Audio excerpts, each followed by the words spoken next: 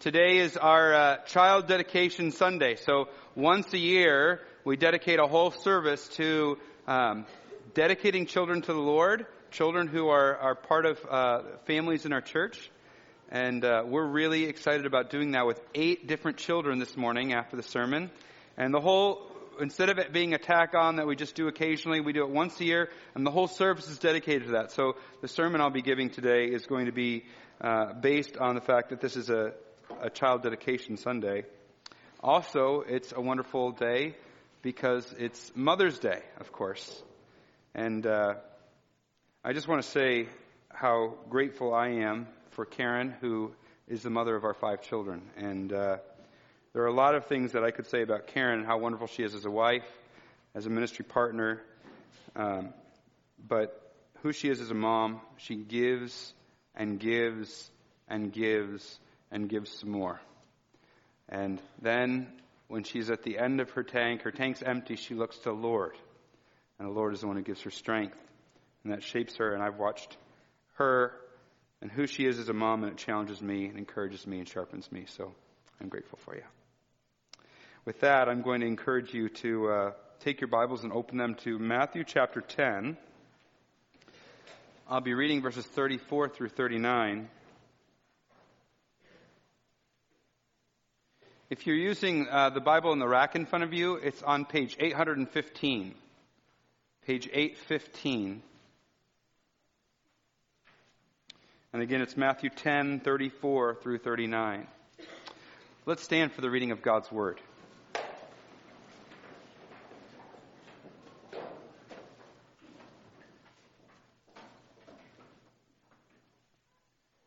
Matthew 10, 34 through 39. Jesus said, "Do not think that I have come to bring peace to the earth. I have not come to bring peace, but a sword. For I have come to set man against his father, and a daughter against her mother, and a daughter-in-law against her mother-in-law. And a person's enemies will be those of his own household. Whoever loves father or mother more than me is not worthy of me. Whoever loves son or daughter more than me is not worthy of me. And whoever does not take his cross and follow me is not worthy of me. Whoever finds his life will lose it, and whoever loses his life for my sake will find it." You can be seated as we pray.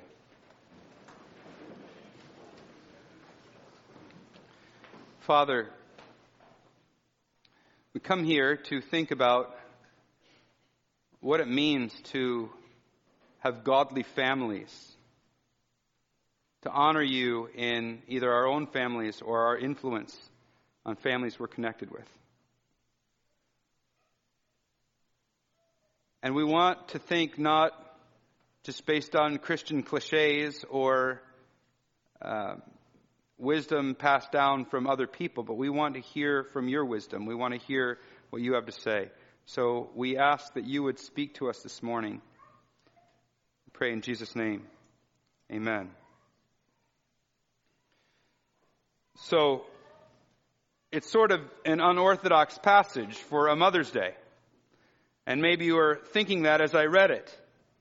You thought, okay, what exactly is going on here? This does not seem like the most natural place to be when we have a bunch of people thinking about mothers, where it says setting a daughter against a mother. Come on. And I want to say a couple things to that just at the outset. Number one is, as I mentioned, this actually isn't a Mother's Day message. It's a message about child dedication. But the second thing I want to say is, as I was thinking and praying about a Child Dedication Sunday and asking God to help me think through what should I say, God gripped my heart with a certain theme that this passage expresses. And so, even though it's an unusual approach, an unusual thing to be thinking about on Mother's Day, it's something that I think it's good for us to take some time and consider. And I think, as I've studied it, I found that I think it'll actually be a wonderful message for us all to consider. You see, the Bible, so often is the case, when the Bible presents on a certain truth or concept, It presents two things that often there is kind of a fine line between, or a tension between them. And the biblical route is to walk in that tension, to embrace all the things that the Scriptures teach. And as you do that, you find that you're walking just the line that gets it exactly right. Because God speaks to these great, complex issues of our day. As it relates to a family, and particularly children, the Bible is unique in that at one time, on one hand, it presents a very high view of children and child rearing and the family. And then on the other side, it warns us against making an idol of the family. So when you think about that first topic, it actually is a profound teaching from God's Word. So the very first command given in all the Bible is to be fruitful and multiply. Children are a good thing. It's a blessing. They are a blessing.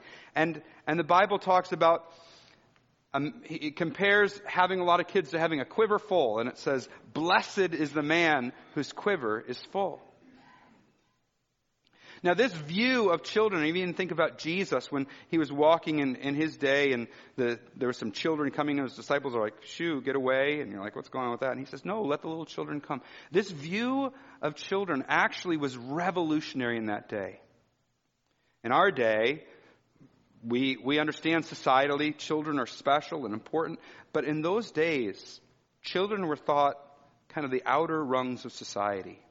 In fact, there were ancient writers who said that a child had more in common with a plant than with a human being. And though that's a funny thought, the way it got applied in those days was terrible. So children were abused. They were mistreated, taken advantage of sexually. Sometimes they were, if they were unwanted, they were left to be exposed or to die on their own. Oftentimes, parents, at least parents of means, had no connection with their children, left to be raised by household servants. And it wasn't that these were just kind of fringe things that happened and everyone kind of looked away from. These were things that were, broadly speaking, accepted, because children were not considered fully human. And it was really only the rise of Christianity, at least speaking in the West, that has established this idea of children as these precious gifts that need to be nurtured. So the Bible is profound in what it says about the value of children. And yet, on the other hand, it's clear in warning us against idolizing our children. And so we have in our passage today, the verses I just read. I have come to set a man against his father, and a daughter against her mother, and a daughter-in-law against her mother-in-law, and a person's enemies will be those of his own household. Now these words here come in the context, if you'll remember when we were in Matthew 10, it comes in the context where Jesus is telling his disciples, this world is going to be hostile to you. If you choose to follow Christ, if you choose to follow me, the world is actually going to not just be like, oh, you're wonderful, that's great, we love that you're following Jesus. There's going to be opposition. And so here he's applying that specifically to family. And so he's talking about how if you truly put me first and worship me, it's going to create tensions within your family. So if you think, oh, follow Jesus and all of a sudden everything in my family is going to be hunky-dory and great, Jesus is saying, no. Actually, sometimes, because of what I'm doing and dividing those who are with me from those who are against me, that can happen within a family. But what he says in explaining that in verse 37 is profound. He says, whoever loves father or mother more than me is not worthy of me. And whoever loves son or daughter more than me is not worthy of me. In other words, we are not to make an idol of family. We are not to put our family and our allegiance to our earthly family on equal footing or above our love and loyalty to Christ. Now, that's not the only time Jesus says words like this. So just flip a few pages ahead to chapter 12. The end of chapter 12, that's on page 818. The last 4 verses of chapter 12. It says, while Jesus was still speaking to the people, behold, his mother and his brothers stood outside asking to speak to him. But he replied to the man who told him, who is my mother and who are my brothers? And stretching out his hand toward his disciples, he said, here are my mother and my brothers. For whoever does the will of my Father in heaven is my brother and sister and mother. Or move forward just a little bit further into chapter 22. Verses 29 to 30. You can find this on page 828.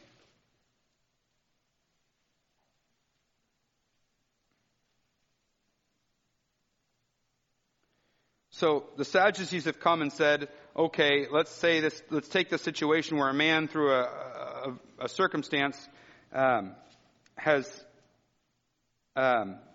a woman through the circumstances has had been married to several men who've all passed away. And they say, okay, in the resurrection, like, whose husband will be hers? And so picking up at verse 29, Jesus says, you are wrong because you know neither the Scriptures nor the power of God. And he says, for in the resurrection, they neither marry nor are given in marriage, but are like angels in heaven.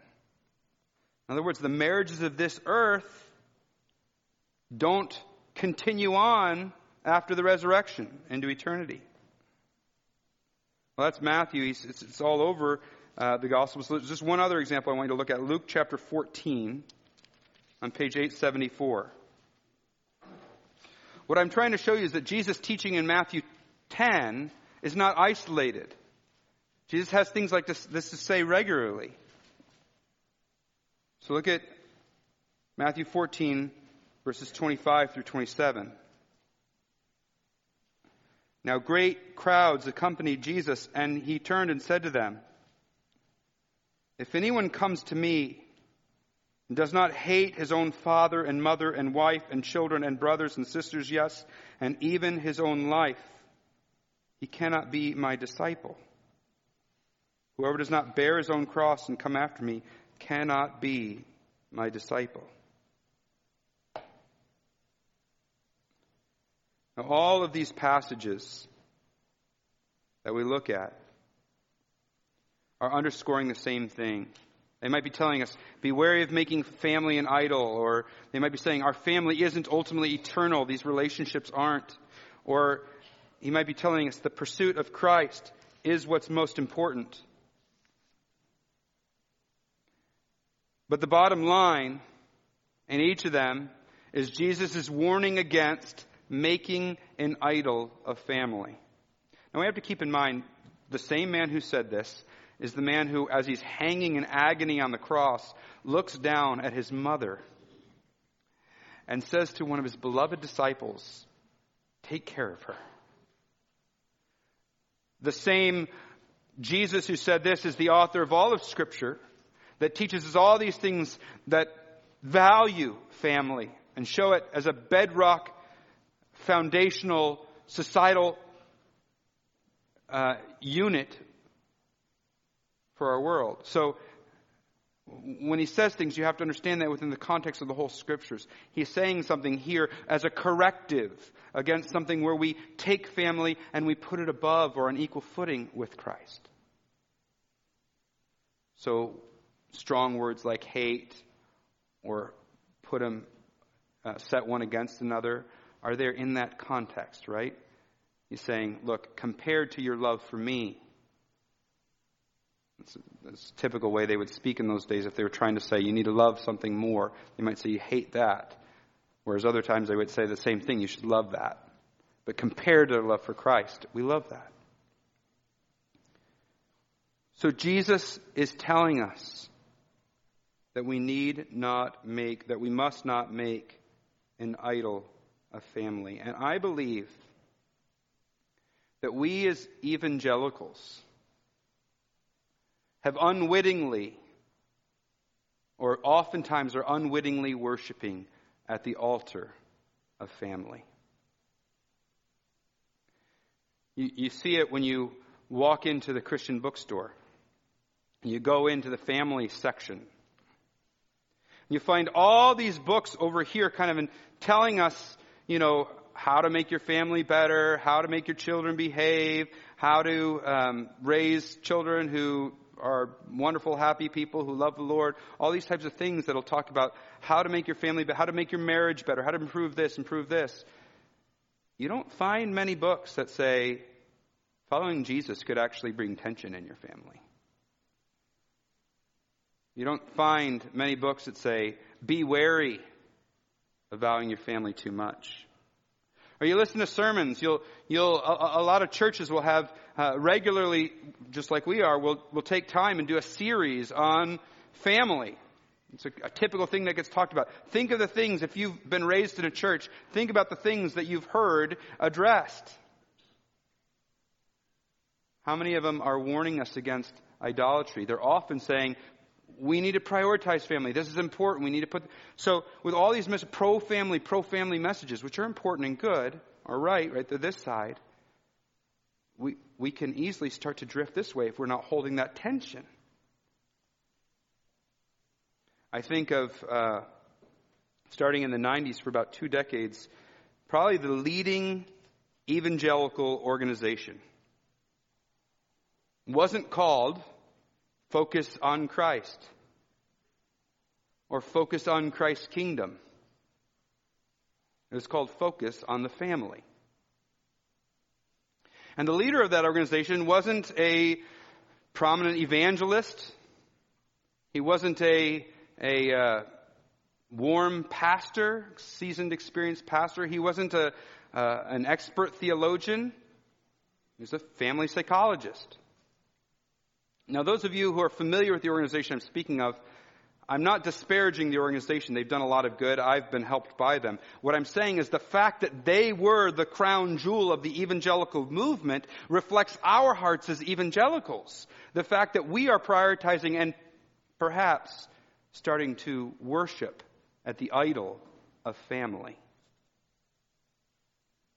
And to that, Jesus speaks with clarion words, saying, you must love me more than family. Now, what I want to do in the remainder of the sermon is just draw out 3 implications of this. One will be brief. The second one will be the longest. And then we'll go to the third as well. The first implication is that you don't need a family to matter to God. You don't need a family to be of use to God. And I think as evangelicalism has elevated the family perhaps too high, then people who don't have either children, they're married and they aren't able to bear children, or maybe they want to be married and aren't married, they walk into a church, they were married and they lost their husband, they're divorced, they walk into a church and sometimes they can feel like they're the outsiders, they don't belong there. Because this is a family church and we celebrate the families of the church, and isn't it? But what Jesus says is what matters most is your pursuit of Christ. And that families aren't eternal. The eternal family are those who are doing the will of the Father. And so this should be a place where everybody, no matter what those deep longings, which are right and good longings for a family is a good thing, but everybody can say, I am useful to God. I matter. I can serve and worship Him. We're all equals here as followers of Christ. I think of a woman that I knew when I was studying in graduate school. I was in the Biblical Exegesis program. Now, if you want to create a program that, the way the course description was and the way they talked about things, it attracted a certain type of person, and generally they were male people. But there were a handful of women who said, I actually want to go and learn Greek and Hebrew, and I want to become scholars of the Bible, which was wonderful. And one of them was a woman in her mid-40s from California named Rita. And she and her husband wanted to have children. And they couldn't. And they tried, and they tried, and they prayed, and they prayed, and they didn't. And so they said, well, God's allowed for us to be in a unique situation where we're not having to pour ourselves into children. And so let's find something else we can pour ourselves into for God's kingdom. And so she says, okay, let's move to Wheaton where I can go and learn the Bible in depth. And she poured out to people. She gave herself to people. Because she loved Christ more than all these things and was pursuing Him. So the first implication, you don't need a family to matter to God or to be used of God. I think is something we can draw from what Jesus has said. The second implication, and this is probably the most central to the message, is don't make an idol of your family. Sociologists are making a lot of observations about how we parent in the West and the result that that's having. And many of them are observing that we're raising a generation of people who feel entitled. And so what's happened is we worship at the altar of family of our children, and we put them and we say, they're the most important thing. And so we cause the world to revolve around them. We make sure that they are at the center of everything. We make sure they know how important they are, how good they are, how wonderful they are. We build their self-esteem, and they go through life as the center of the universe. And then they reach adulthood, and not everybody treats them like they're the center of the universe, and they don't know what to do. And so they can become embittered towards others, or they can go through life with a certain chip on their shoulder, or they can expect certain things of others. They don't know. I remember a professor at the University of Chicago telling me how hard it was because he would give a grade to somebody that wasn't, a mark to somebody that wasn't a high mark, and they would come to him and saying, all through my life I've gotten good grades, I'm doing the same level of work, why is this not a good grade? Because they had the sense of anything I touch is golden. And I think sometimes we, as Christian parents, are doing the exact same thing. Now, none of us would say that. None of us would say we are worshiping our children ahead of God, or that is our idol. Nowadays, idols are a lot more subtle than a little carved image that we all say we're following. But let me ask some questions of us. When we think about our children, what is the dominant thought? That of, what can God do for them? Or what can they do for God? That might get at the heart. Or, when advancing our children's kingdom comes into conflict with following Christ, which do we choose? You know what I mean by our children's kingdom. Their resume, their accomplishments, their well-roundedness, their development. When that comes into conflict with following Christ, what do we choose?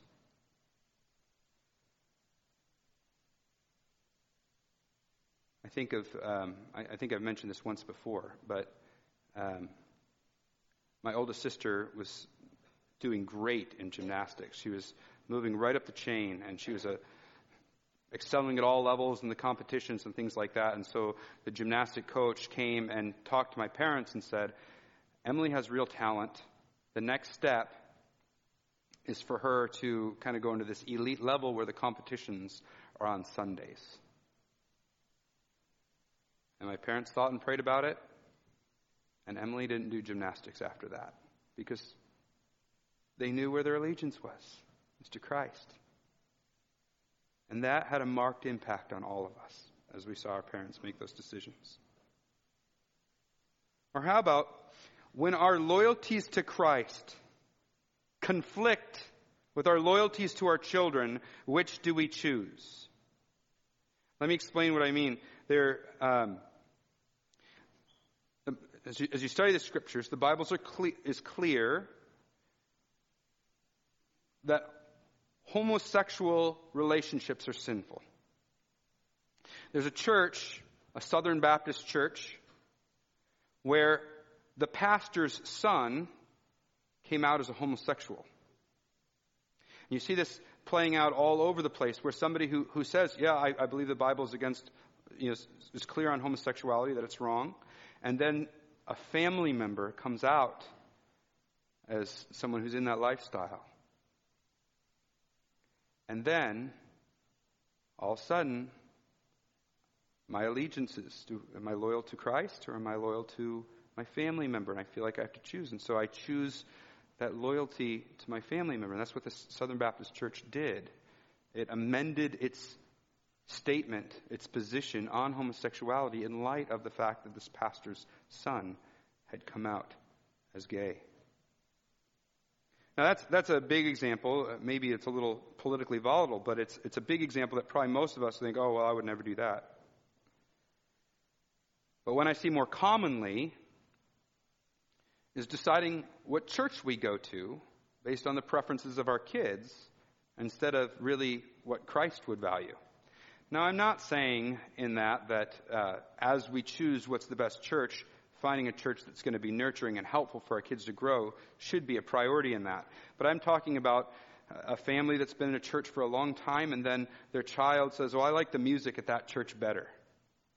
Or it's just not cool at this church anymore, or something like that. That's not a theologically thought through reason, but it's just kind of arbitrary. Well, I'm going to go to, okay, our whole family's going to go to that church because we're serving our child instead of serving Christ. So when our loyalties to Christ conflict with our loyalties to our children, which do we choose? Or how about when some of the things that we rightly desire for our children, we want them to be developed academically, we want them to be cultured, maybe know an instrument or be exposed to the arts, we want them to be socially well-adjusted. These are good desires. These are things that as parents we should be helping our children in. But when these things come into conflict, do we place these things ahead of our spiritual goals for our children? You might see this in terms of what you get most excited about, what your kids see you get most excited about, what you talk about the most, where you place most of your energy, what you pray about the most. Is it their spiritual growth or those other things? Or oftentimes, and this is the last one I'm going to say, we do focus on our children's spiritual development, but we do it in a way that's like it's for them, not so much for me. So we expect certain things of them, we try and do certain things of them without really focusing on our own heart. Right? This is about making an idol in our own heart. So are we pursuing Christ first? Are we doing these spiritual things because I want my kids to grow up as Christians?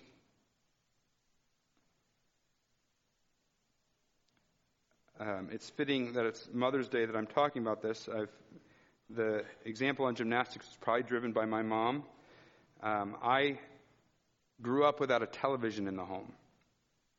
There's only a small pocket of people who that's true of.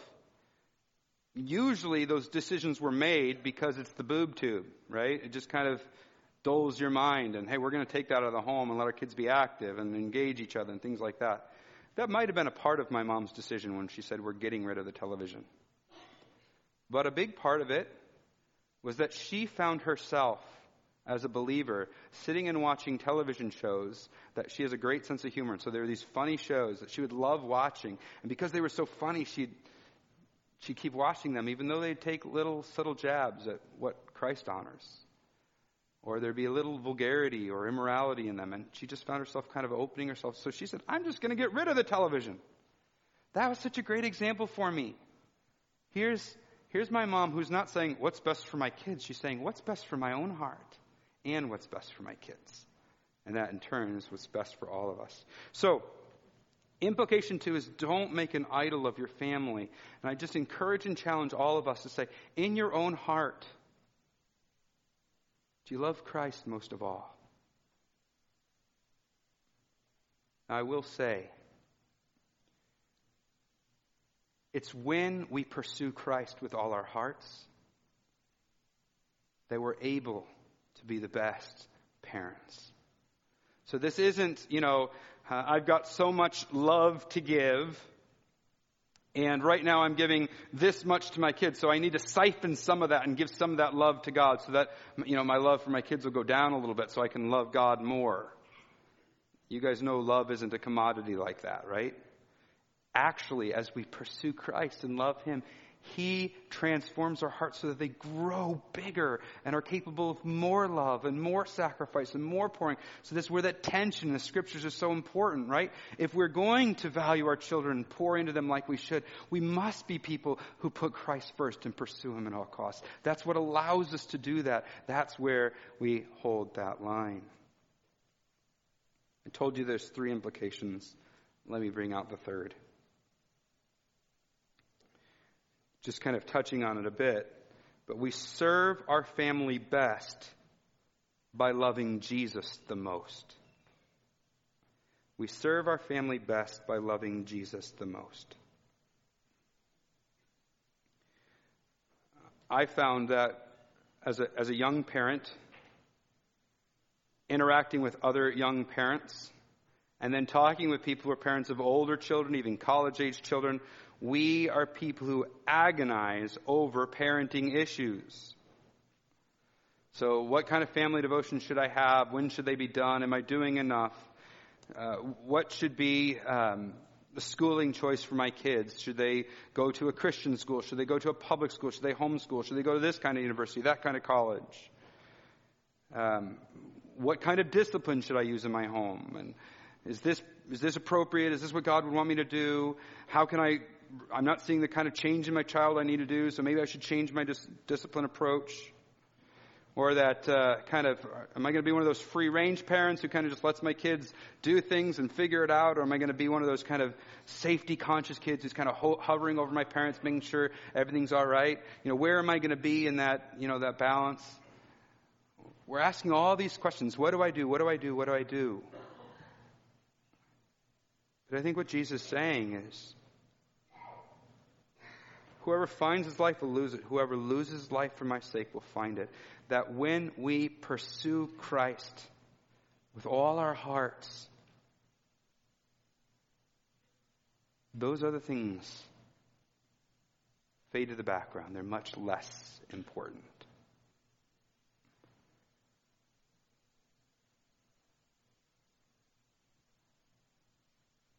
Think about it.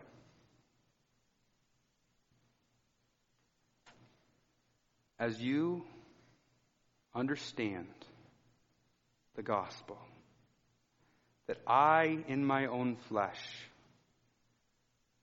am weak, and I mess up, and I sin, and I do wrong. And left to my own devices, I make a mess of things. I need a Savior. And then you understand that the God of the universe sent His Son to take that sin upon Himself and bear the penalty of that, not only so that we could be forgiven and made right with God, but so that our very hearts could be freed from the power of that sin. When we grasp that, it transforms us into a certain kind of person that is pursuing Christ with all our heart. And think about when we were in the Sermon on the Mount, Matthew 5 through 8, the kind of person that follows Christ. It says it's somebody who's meek, somebody who's poor in spirit, who hungers and thirsts for righteousness, who is a peacemaker. Somebody who doesn't do shows of righteousness to display them for everybody else, your kids, your spouse, but who actually cares about what God thinks and is thinking about how do I honor Him and seek Him and serve Him. Somebody who, when there's sin in your life, maybe adulterous thoughts, impurity, you gouge that off and cut it off and you pursue Christ. And greed and worry and trust those things to God. That's a wonderful parent, isn't it? Somebody who's transformed by the gospel. You know, everybody thinks they have the perfect parenting strategy, and then they have a second kid and realize it was all just the genes of the first one. Of course, they don't tell you that because all the books are meant for first-time parents, right? And they make all their money off of first-time parents. But you know what? Yes, think and pray and try and do a good job as a parent. Try and wrestle through those issues. They're important. But at the end of the day, what matters is that you're the kind of parent who's transformed by the gospel. Who's humble and meek. And it can go to your child and say, look, I messed up. I'm sorry. Or I'm learning and growing too. I need Jesus as much as you. I'm not the one who's standing off, got it all right. You know, when Jesus says these things, He's not talking about that kind of austere religious home where it's everybody has to, okay, it's your Bible reading time. Do your Bible reading. Don't watch that. 50 lashes. That's not what it's talking about. That's not, when you read the Sermon on the Mount, that's not the picture you get of a follower of Christ's kingdom. It's somebody who's humble and full of love and is a peacemaker and sees his own sin and grieves over it. So, you serve your family best by loving Jesus the most. And that's the really paradigm shifting point in all of this. Look, when we think that by elevating our children and serving them, that we're doing the best for our children. But Jesus is saying it's just the opposite. When you do that, you lose it. You love your life, you lose it. And you pursue Christ. Follow Him. It's actually going to make you the best parent. Now, that doesn't mean that at some point if your children choose to reject the faith or are hostile to those things, that there can't be that wedge. There's still an undergirding love there, but there is that division that can come. But this is the kind of parent God calls us to be. Or grandparent. Or aunt. Or uncle. So let me just conclude by saying, for people who are not parents here today, for the non-mothers, the non-fathers, the non-grandparents, don't obsess over whether you have a family or not. Yes, it's a blessing in this world. It's only for a little blip. Instead, pursue Christ with all your heart and allow yourself to be used of Him. And for the parents here and the grandparents, I'll overstate it a bit, but dump your parenting books. Stop obsessing over getting it exactly right and feeling like if you don't get it exactly right, you're ruining your children. And just know the freedom of pursuing Christ, letting Him shape you and mold you by His Spirit, and being the kind of loving, tender-hearted, kind parent that God wants your children to have. Let's pray.